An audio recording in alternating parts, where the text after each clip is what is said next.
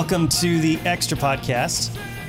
This is episode number 283. Joining me around the table, I'm Greg. Joining me around the table is Paul. Hi. Jeff. Yep. Andy. Woohoo! You actually let me have my pause there. The last few episodes, when I make my dramatic pause at the beginning, you usually, Paul, jump in and are like, Yeah, because the pause makes me go, okay, Greg, like, has somebody died? Like, where? No. There's too much dead air. No. You're listening to the easy. radio.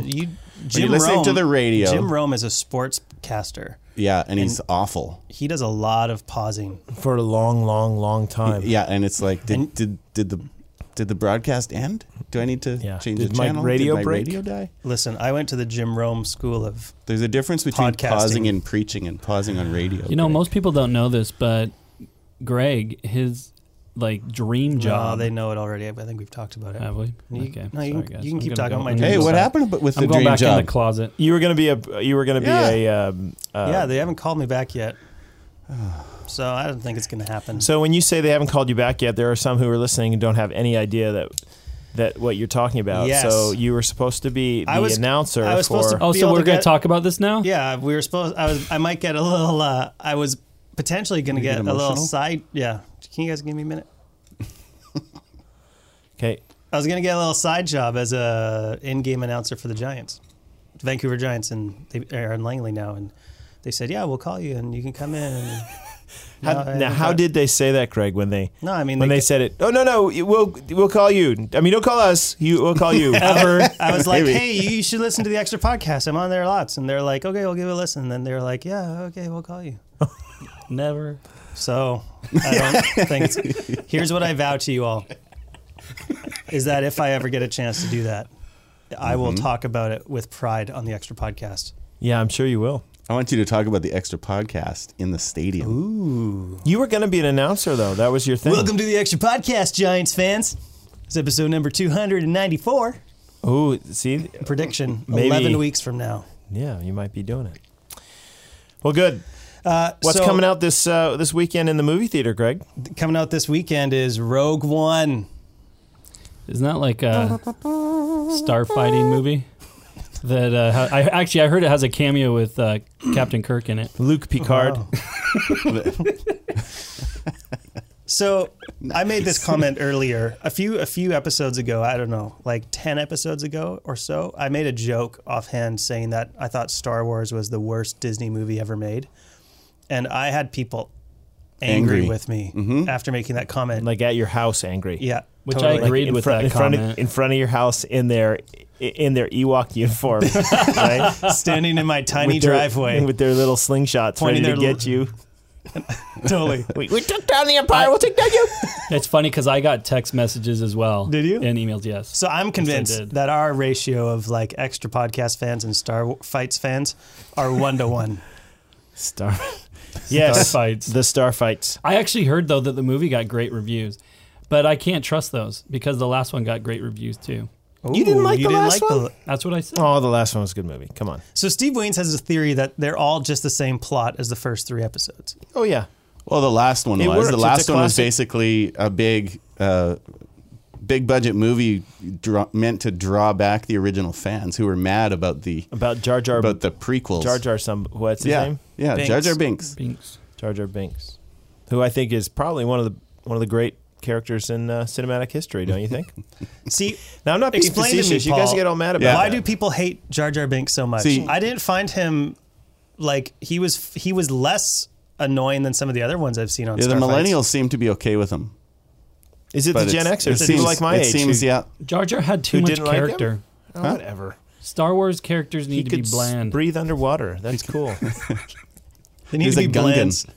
They have to be bland. So So all is the this supposed to fans be a can- really good movie? This Rogue One. I don't know. Apparently. That's what I heard. It's supposed to take place at the same time as the first Star Wars films. Isn't that right? I mean, in terms of like in When you say the cosmic first, calendar. Do you mean like original? Yes, I mean the original 70s, Okay. 80s films. Yeah. Yeah. That this happens during the building of the first Death Star. Death Star, which Yeah. is apparently much smaller than the second Death Star, Right. which is what they built in the most recent one. Do you guys remember watching Well, that no, movie? they built the second Death Star in Oh, that's Return of the right. Jedi. That's right. A This fully last one was operational Death Star. yes. Do you remember in Spaceballs at the beginning with the Death Star that goes on and on forever? Yeah. That's the best movie. No, it's really not. really, it's great. movie. Okay. Okay, so but this John is Rogue Candy One. Rogue One as is Barf. kind of a side story that's taking place at the same. So, are we ever going to catch up with what happened at the end of the last film, or are they just kind of playing with everybody at this point? We're going to tell like 15 stories so that you don't have any idea what's happening, and then we'll weave it all together, Lost style, in the end. J.J. and Abrams style. Everyone will enter through some door. I'm and you'll telling be you like, right "What?" now, if there's a smoke monster that comes at one of these episodes of Star Fights, I'm not going to be very happy. That's J.J. Abrams' go-to move. It is. Abrams I is don't done know. now, though. By the way, I don't He's know out. what to do. Smoke he out? monster. Yeah, he had one movie. That was What? it. Who's doing it now? He's done. I don't know. Forrest Whitaker.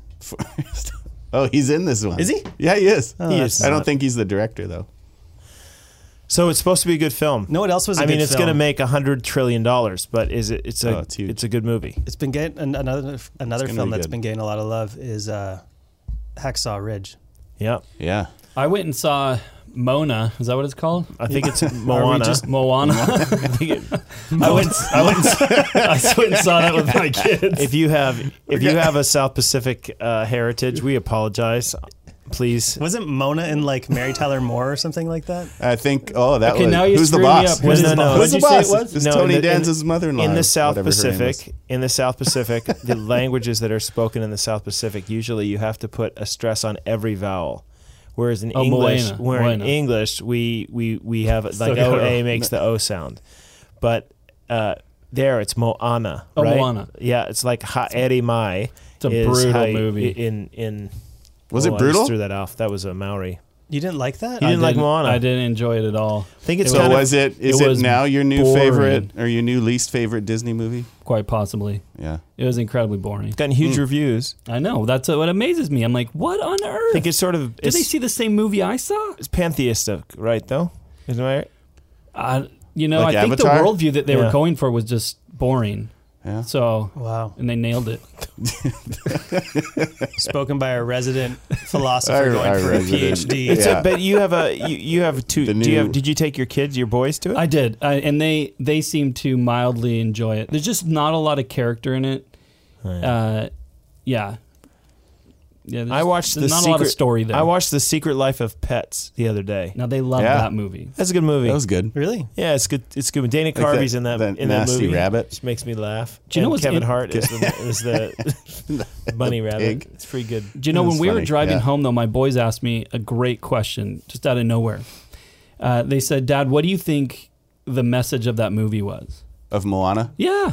And I was just like, you're 8 years old, like 9. I can't believe you're asking that question. But I thought we had just a shout out to all you parents. We had a wonderful conversation with our kids driving home, talking through different movies that we've watched recently, asking that very question. It was fantastic. I don't know. Do you guys do that? I you do. ever Mm-hmm. debrief movies with your kids like that? I do. I Oh, man, it's ask them that amazing. question every time after we're done with a film.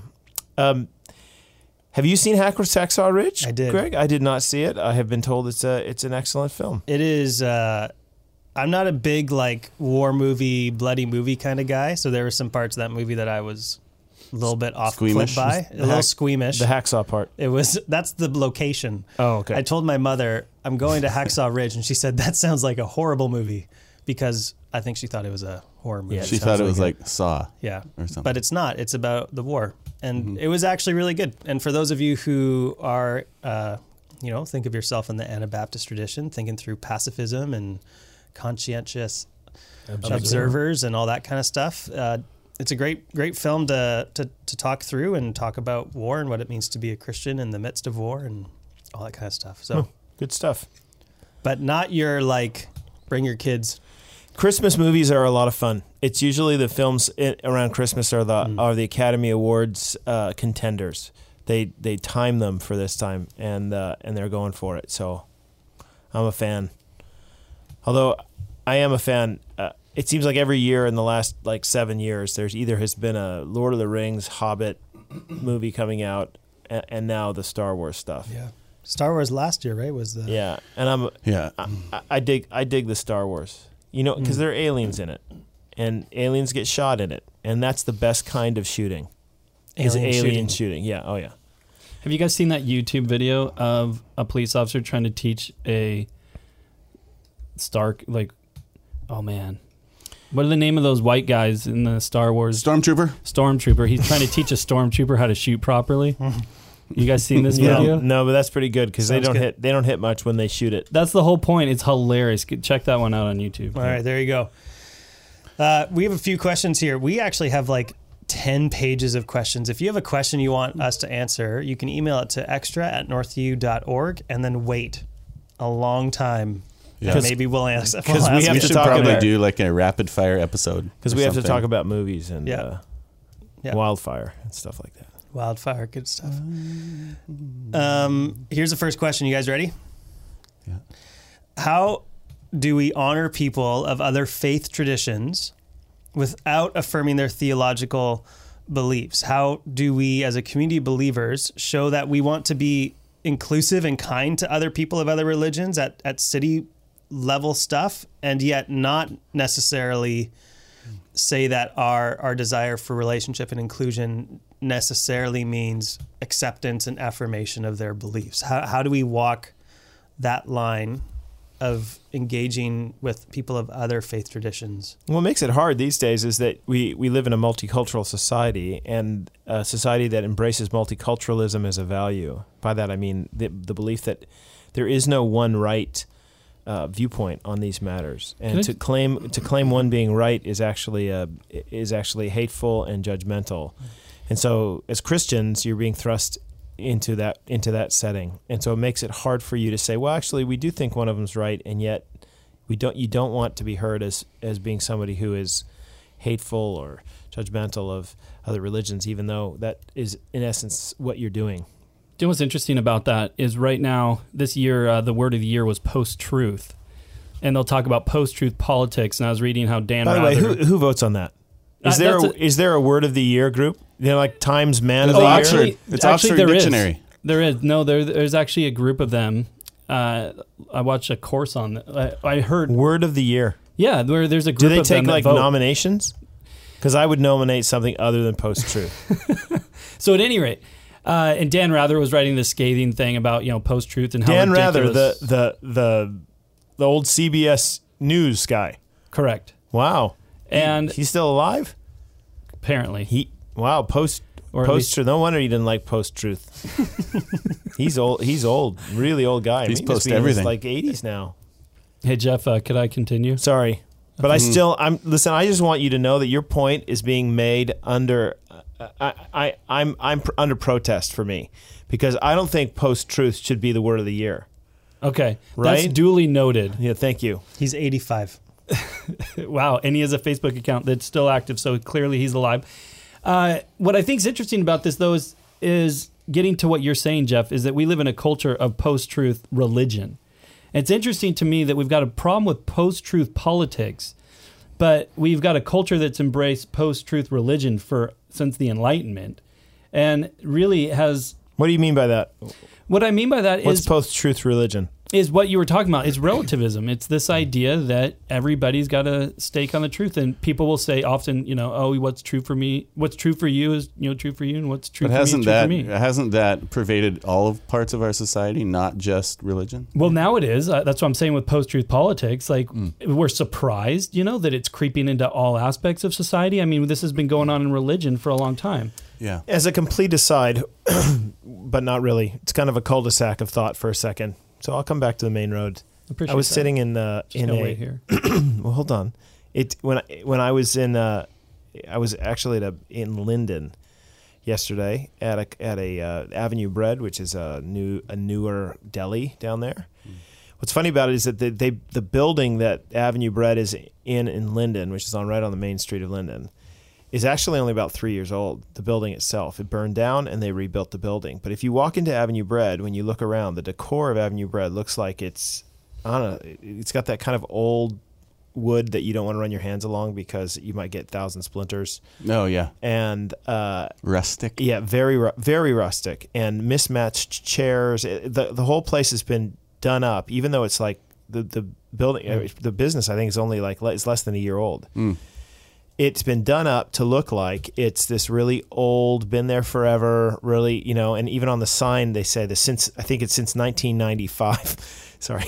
That's how that Avenue Bread since 1995, which made me giggle a little bit. And I was like, well, it doesn't seem that long ago, but I guess it is. Here, I was talking to my wife and I asked her, like, isn't this weird that this new building that they built is built to look really old? And that really is a trend in architecture right now. And architecture, as any other art, really does reflect the values of the society. And we had this long conversation with each other, and I came up with didn't come up with a theory. I've heard it before, but I think that part of the reason that rustic, staid, traditional, old architecture is really in vogue now is because of this relativism. Most people don't like being untethered from truth. They don't like feeling like they're kind of lost at sea.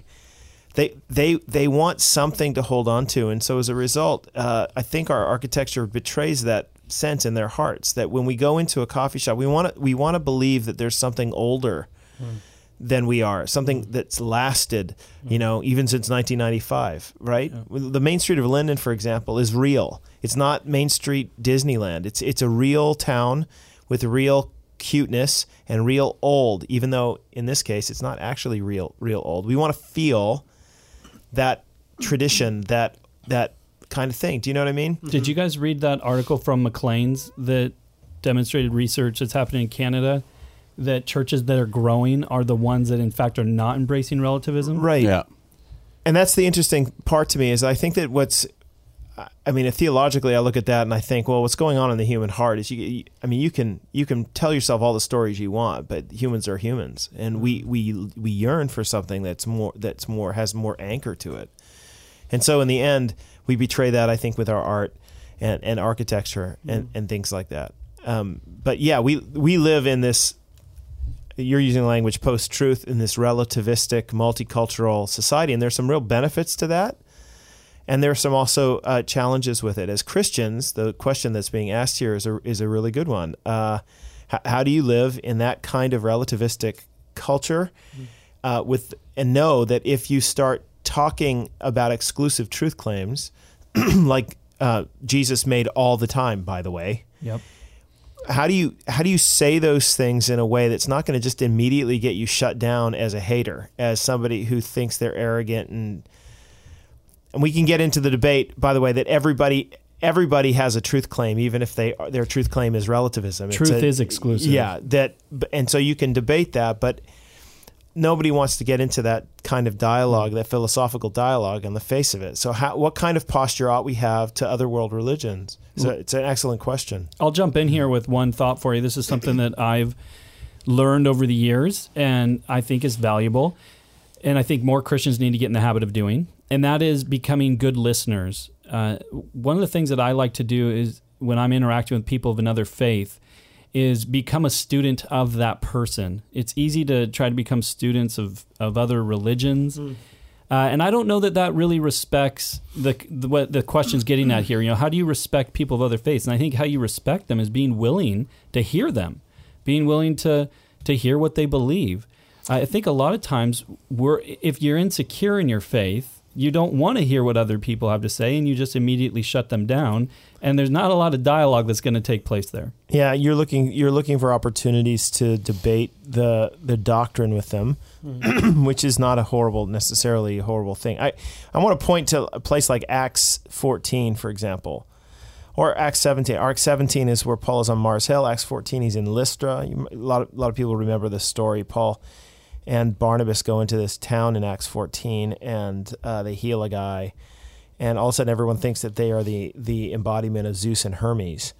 And so the local priest to Zeus brings out an animal, a big bull, and they put a garland around his neck, and they're going to sacrifice the bull in front of Paul in honor of him. And Paul and Barnabas respond by freaking out, basically, and tearing their clothes and saying this is just absolutely wrong. And so they give this kind of very short, at least the way that Luke records it, it's a very short sermon here in Acts 14:15. He says, "Men, why are you doing these things? We also are men of like nature with you, and we bring you good news that you should turn from these vain things to a living God who made the heaven and the earth and the sea and all that it's in them. So I want to make the point this out at this point in this story that Paul is not afraid to call their religious tradition vain and to point out that the God that they serve is a living one. He calls him a living God because they're serving idols, and those idols are dead.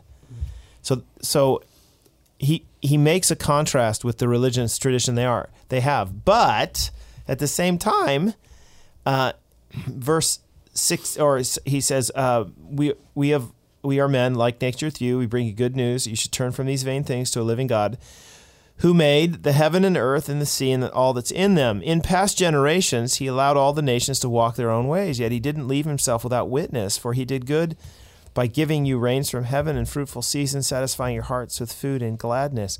So what's interesting is that it's the food and the season and it's the rain from heaven and stuff that they had taken as a sign that they were going to serve these Roman deities. And Paul's basically making the argument, look, no, the things that you point to and say, well, Zeus is responsible for that or Hermes is responsible for that, those are things that actually God is responsible for. And so in a sense, he's affirming their spiritual response. This is what he does later in Acts 17 when he says to the Epicurean and Stoic philosophers on Mars Hill, I can see that you guys are really religious because outside the city I saw I saw a statue to an unknown God. So there's this mixture of like, look, I see you have this religious tradition. Let me affirm all the things that I think are really good about it, right? So in case of Buddhism, for example, the Noble Eightfold Path is a very moral approach to life. That's something to be affirmed. The 5 pillars of Islam have a moral quality to them. And yet, we affirm those, but we also contrast the real story of Jesus with them and try to show that, but the morality, so for a Muslim to make it into the highest heaven, he has to perform his ritual duties to a particular degree. So in other words, you have a law that you have to keep, and you're unable to. But that's the story of Christianity. Is you're unable to keep that law. I don't care what law you have, you can't keep it. So what are you going to do? There's no hope for you, unless somebody comes and keeps the moral law for you. And that's the story of Christianity. So you see how that Jesus actually fulfills the very thing that their hearts are crying for in their religious traditions. It's the ability to do both those things. On the one hand, to contextualize and speak affirmingly about the things that are affirmative in that religious tradition, but also to speak in critical, contrasting ways about how Jesus actually is the fulfillment of all those things. It takes a lot of years of study to do that, by the way. So the more you study, the more you learn, the more you're able, I think, to do it. I think one of the keys to being able to do that is that Paul was secure in the gospel. That was a solid foundation from him in which he was willing to be able to interact with other people, not compromising that gospel. Paul says this in Galatians chapter 1, starting in verse 6. He says, I'm astonished that you are so quickly deserting the one who called you to live in the grace of Christ and are turning to a different gospel, which is really no gospel at all. Evidently, some people are throwing you into confusion and are trying to pervert the gospel of Christ. And then he goes on to say, listen, if I or an angel or someone teaches you a gospel other than what you've heard, do not embrace it. You have the good news. And that's the key to me is embracing with other religions starts with you being secure in that you understand the gospel and that you're solid in the truth. You're not afraid to be able to listen to other people, but at the same time, you're not afraid, as Paul, to be able to speak truth into those situations and do so in a winsome and graceful manner. Yeah, and Andy, I think your point about starting those conversations with people in your lives of other religions where they're at is a way better starting place than saying, hey, I have a Sikh neighbor. I'm going to go in the library for the next month and study everything I can about Sikhism so that I'm prepared for my conversation. And then you have a conversation with your friend and you realize, oh, actually, they're kind of a syncretist. They don't actually hold everything that Sikhism teaches. They also kind of hold this other stuff of cultural North Americanism, of just believing that there's a God who wants you to be happy generally. And so we can save a lot of time and use our time better by actually having the conversations and finding out what people actually believe. And then we can say something like, you know what, I don't actually have a really good response to that right now, but if you give me some time, I'd be happy to think about it. And then next time we chat, we'll have another conversation. I think alleviating ourselves from the pressure to have an answer at every conversation that we're entering into is just unrealistic pragmatically. And so it just handcuffs us because we feel like, well, I can't actually have a conversation with my neighbor because what if they ask something I don't know? Well, you say, I don't know. Let me go think about it. Plus, to me, I don't even know so much if we're trying to have these answers as we're trying to have a discussion that people are willing to at least engage with us. Yes, we want to have answers, but I think a lot of people won't even have a discussion, though, with people because they think that they've got to have all the answers or they can't even talk with their neighbor. Mm-hmm. Yeah, remember, we're called to love God and love others, right? Like this is the greatest commandment, to love the Lord your God with your heart, soul, mind, and strength. And second is like it, love your neighbor as yourself. So when you're meeting your neighbor who doesn't have the same belief system as you, or maybe you're even meeting your neighbor who is a new Syrian refugee. I've seen a lot more people wearing Muslim-style clothes in Abbotsford these days. So I'm guessing that is some of the Syrian refugees or refugees from other countries coming here and living here. So if you're finding yourself coming into contact with them, like befriend them, invite them over and get to know some of their customs so you know how to treat them when they come to your house. So if they come over, make sure your dog's not inside. Like your dog makes a place unclean to them. So make sure your dog's in the garage or the backyard or something like that. Don't serve them pork. Yeah, these are all just contextualizing. Yeah, it's contextualizing. You learn a little bit more and to try to welcome and be hospitable to people. Because there are so many areas that we don't actually care about. Honestly, I mean, people listening might be like, I am not going to go a meal without bacon. But you should, for the sake of your neighbor who you want to speak to the gospel. Yeah, exactly. You should. And the truth is, there are ways, even in a conversation, Andy's made a good point, to make it a dialogue. And to make it dialogues are by definition two-way. Monologues are when you and I talk in a preaching fashion, but dialogues are a two-way thing. And the truth is, most of us don't know enough about the religious traditions around us. And I actually think that most of the people in our community who hold to those religious traditions would be happy to tell you what their viewpoints on matters are. If you just made yourself a learner. And to be honest with you, I've come. Yeah. I admittedly don't practice this anywhere near enough, but I think people are very willing, just like most Christians are, very willing to hear the question. So, like, you have this religious background. It seems to me you're Sikh, you're Muslim, you're Buddhist. Can you just tell me about, like, I'm just interested to learn about what your viewpoints on life, and how did you get into this, and how do you view things now, and let the conversation go. I think people will find that's a really robust and encouraging. Everybody likes to talk about what they believe. So, and after a little while, they're going to ask you this question. And what do you think? Yep. And what do you think? And what do you believe? Right. Mm-hmm. And it gives you an opportunity now to share what you believe. Yeah. And because you've listened to begin with, they will return the favor, I'm sure. And I also would add this too. We're talking about genuine interest here. This isn't interest just because we have an agenda. It's an interest because, as what Paul said, we love people and we care about people and we're genuinely interested in what's going on in people's lives, and we want to hear, we want to learn, and in those dialogues, in those opportunities we have to share Christ, we want to take those opportunities. Mm-hmm. All right, guys, here's another question for us. The Christmas Eve is nigh, as some that's nice. may say. And it's a time that where... should be the word of the year. Nigh. Maybe of 1852 or something. Come on. Like I said, all the old stuff's coming back. You want old stuff? Nigh. Just like wood. How about Fortnite? I like Fortnite better too. It's every 2 weeks. No, fortnightly. Fortnightly. You should title a sermon Nigh. Nigh. Your Christmas sermon. Title it Nigh. Silent Nigh. N-I-G-H. Okay, away you go, Greg. So lots of people are going to come to church on Christmas Eve. Yep. And people who don't grow up or don't regularly attend churches will go with their families into our church and other churches. And it's a time for people to flock into church buildings. So how do we engage with people who normally in our lives, they're the Christmas Eve goers, but they don't go to church the rest of the year, or they don't see the need for the local church. How do you engage with those people that you're going to be seeing at the Christmas table? You're going to be going to the church with. You're going to see them at the family gathering. You're going to talk about, what you did this week or this year, and what do you spend your time with. Make a case for the validity and the importance of the local church for the believer. I hear you asking the question in simple terms. Here's a bunch of people who go to church maybe once or twice a year, don't really see the need, maybe profess faith in Jesus, don't really see the need for the local church, at least consistent attendance to it. Yep. What do we say to them? Yep. To those folks. Right.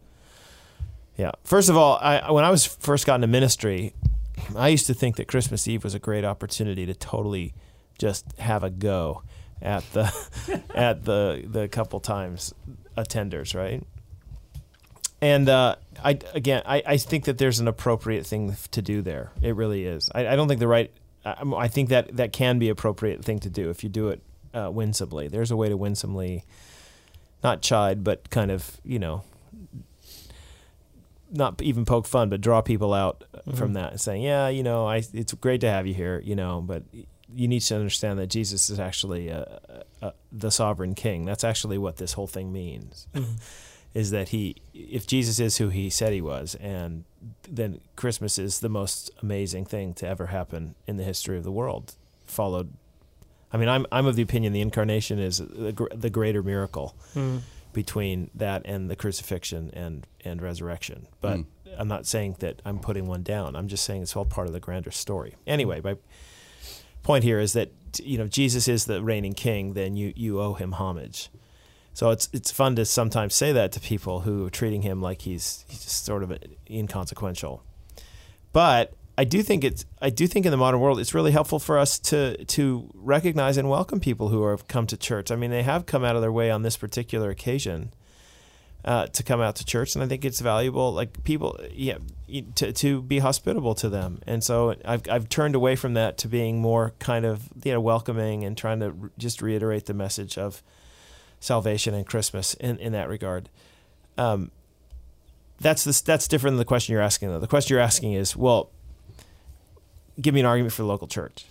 Yeah, like I'm sitting next to this person in church. We're going to go out for dinner afterwards, and they're going to be talking like they do every year about how much they love the Christmas Eve service and how much it reminds them of it's really important. And yet their track record over the past 10 years has been that they show up at Christmas Eve, and then the rest of the year they're MIA from any kind of Why Christian don't people go to interaction. church?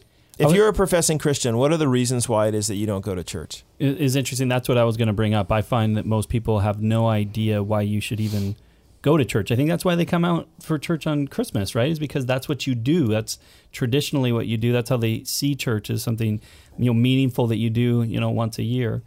I think a lot of professing Christians, though, feel bad about not going to church. When I say feel bad, they're not bad enough to change their habits, but bad in the sense that, we should get to church more often. Mm-hmm. Like if you ask somebody who professes faith in Jesus, they're like, we should be in church more often. It just seems that their commitments are to sports. Their commitments are to like in the winter skiing maybe, or they go away to a holiday home on the weekends or something like that. Maybe their work schedule. I don't think work schedules are this day and age quite the issue, but sports, quite honestly, among families, I think is. I mean, I'm looking around to you guys. Do you think that that's like one of the chief? I think that's one of the chief reasons. I know. I can't say for Abbotsford here, but when I lived in Squamish, there was a lot of Christians who didn't go to church on Sunday because the soccer program for their kids, all the games were on Sundays, and most were Sunday mornings. Yeah, and so instead of going to church, we got to go. Our kids in soccer, so we got to go watch soccer.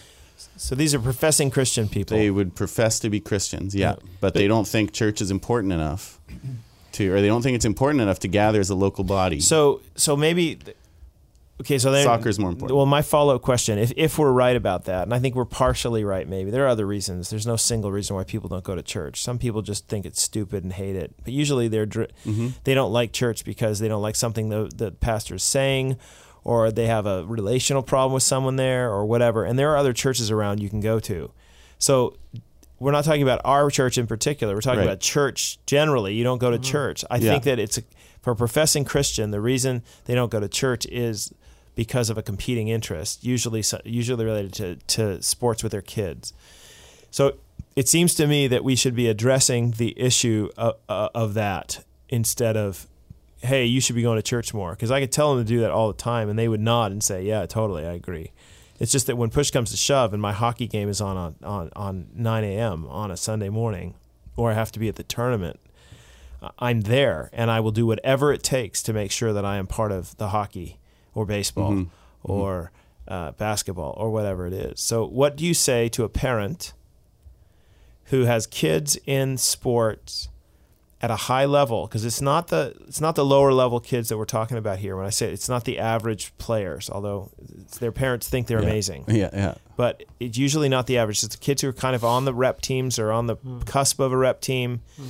And there are so many rep teams and there's so much money to be made in them that they keep offering more and more times. What do you tell a parent who's got their kids in that kind of situation and the choice for them is either going to church or actually missing the game with their kids? What do you tell them? Well, first of all, I would say, not to answer the question quite yet, but I'm going to. First thing I'm going to say, though, is I'm going to disagree at some level and say that I think that this issue is a little more complicated than just competing interests. I would say that fundamental to the problem is a misunderstanding of what church is or the need for church, and then it allows for competing interests to override going to church. And where I've seen this effect, and I think this is where the question needs to go to address this issue, is a lot of people think that Christianity is about having a personal relationship with Jesus. And if it's just about having a personal relationship with Jesus, I can do that at home. I don't need to go to church. Yeah. And so because church isn't a priority, it means that, Billy in his, hockey, that is a priority to me, and I want to make sure he gets scholarships or whatever reason, parents got. Yeah, and that's I'm not missing the issue. I'm not missing anything by not being there, is what you're saying. Yeah, that's right. I agree that Sure. that's one of the rationalizations that takes place. Yeah. So I think we have to challenge that. Yeah. Over the last, who knows how many years, but when you hear the gospel presented, it's such an individualistic salvation thing. There's no part of it doesn't talk about, you often when you hear the gospel presented, you don't hear much about Christ loving the church. It's about Christ loving you as an individual, and you can have a relationship with Jesus. And that is, yes, very important to have the forgiveness of our sins and be able to be welcomed into God's grace. So more, but there's a communal aspect of the church, of Christ loving the church and dying for the church. So more generally, so I think we can say several things. Biblically, you don't find lone Christians in the Bible. You just don't. So every time Paul goes and plants every time he goes and reaches people in a particular locale, the first thing they do is they plant a church. Yeah. So the understanding is that you should be involved in a local church. There are passages of Scripture in Hebrews chapter 10, don't forsake the meeting of yourselves together. It's the habit of some. So there's a command of Scripture to gather in the local assembly. By the way, that is exactly what Paul is talking about in that context, is the gathering of the local body. You have gifts that need to be used in the church, that the church isn't going to function properly, right, if you're not employing those gifts and being involved in the church. We can say all of these things, right? So they're all church-focused. Church needs you. I'd even go so far as to say that, practically speaking, I don't have a lot of confidence in you persevering in the faith if you don't attend a local church consistently. And by consistently, I mean more than once a month. I actually think that you're not going to continue in the faith unless you have a steady diet of biblical preaching and faithful friends who you gather with, who will keep you accountable in the faith, and that's why you gather together. So your eternal life is at risk if you choose not to. So these are all reasons that I'm going to give a person saying why you should go to church. But I still haven't engaged the actual existential crisis that they're facing, which is, right, I agree with all those things. Those all sound very, very, compelling. My problem is little Billy's a good hockey player, okay? Or little Susie is a fantastic softball player. So what do I do? What you're telling me to do, what I hear you telling me to do is I need to go to the local church, which happens every week and every week and every week. I need to go to the local church over my kids having the opportunity to play high-level sports. So can my kids play high-level sports and not go to church? Because and go to church? Can I do both of those? Like what? Help me. Help me know how it is I'm supposed to get can I do both of these things? Or am I going to have to choose? Because that's going to be especially hard if I have to choose. So you tell me, pastors? Well, I mean, I think this conversation looks different depending on the churches in your area. I mean, I think, so for example, we're pastors at Northview. We have services on Saturday night, Sunday morning, Sunday night. Yep. Every weekend, unless it's snowing. And so... Right. And we have people who regularly are part of like a Sunday morning service, and all of a sudden they have to travel for that Sunday because of a baseball tournament or something. So they'll come either Saturday night or often Sunday night. We get a lot of families visiting on Sunday night because they had to miss Sunday morning. Yeah. So this is a good solution. So we as a church, because of our size, because of our different options of service times, we can offer options for people. We also, there are other churches in our town that don't have those options, but do commend their people to come to our church in the summertime, for example, for baseball, to come. I've had pastors say that to me. Hey, we got some people coming to your church for the summer. So thanks a lot for the ministry you guys do on Saturday nights, because it's making it possible for them to fellowship and to hear the word of God preached and to get to, I think this is a good thing. It's not ideal. Right. Ideally, you'd go to your own body of people, but it's good. So for I think a period. in the Northview context, I have a hard time saying that a family could not do both. In other contexts, I think it would be harder, and yet I think... Yeah, so if I bring Squamish back into it... Yeah. When Squamish, we were talking about low level. Like, we're talking about kids, like elementary-aged kids. Like, right? when you say low level, not the great, most skilled children at soccer. It's the kids' Lionel Messi soccer is not league. on that field. It's like the house league. Right. Yeah. This is the kids' soccer league. Yeah. Like, there's nothing special. But if you want your kid to play soccer, if your kid wants to play soccer in this league, which is just like your average community little league baseball team or whatever, all your games are Sunday mornings. Yeah. And in Squamish, all churches, there's only like 4 evangelical churches, all of them hold their services on Sunday morning. There's no afternoon, there's no Saturday night, there's no Sunday night. So this is a challenge. So Squamish, it is a big challenge because basically as a pastor, you end up saying, okay, well, listen, you have to make a choice. You have to make a choice. Either church is going to be a priority for you or soccer is going to, during soccer season, which there's like 2 seasons. So it goes from like September to May. Like majority of the year, you're going to be missing church because you're going to soccer. And this isn't healthy for you. And it's not healthy for and even think about your kids' spiritual growth. Yeah.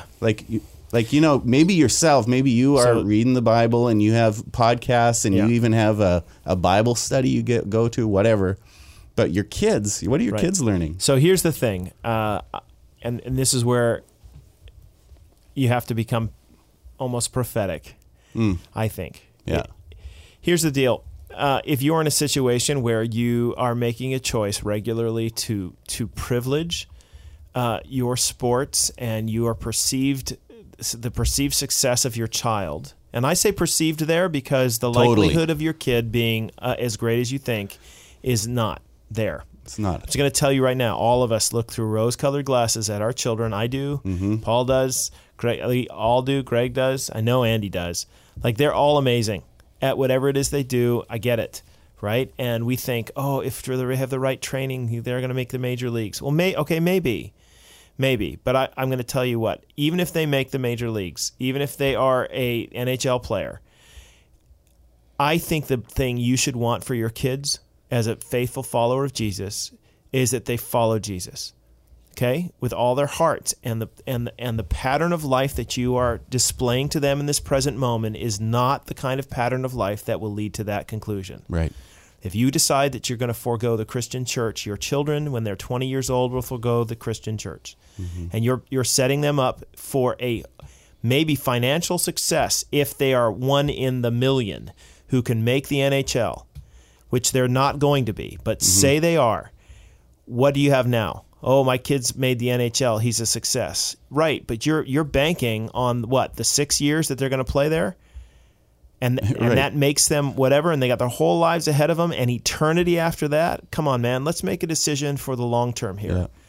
So in the end, I think you need to make a commitment.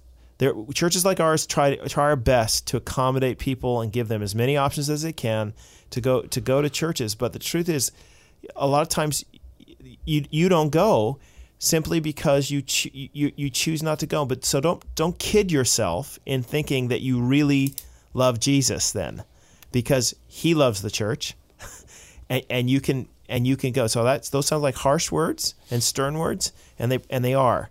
But some people who are listening to this really do need to be shaken out of that slumber and realize that you are making decisions in this present moment that are leading places for your children that you don't want them to go. Yeah.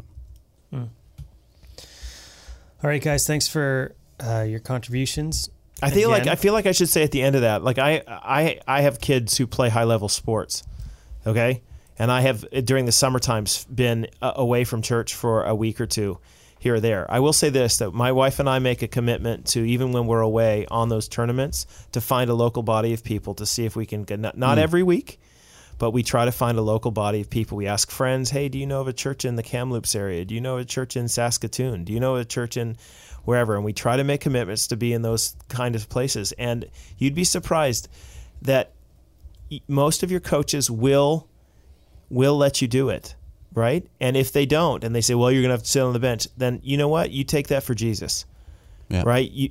You take that for Jesus. Yeah. And look for another team next Deny yourself, take up your cross, Yeah. and follow me. Amen. Amen. Sorry, long Jim Rome pause there. No, it's good. I just want to thank you guys for your contributions to the Extra Podcast. I want to thank you for yours, Greg. Thanks, guys. Appreciate it. If you have questions, send them into the Extra Podcast at extra@northview.org. Until then, we will see you at the church services this weekend.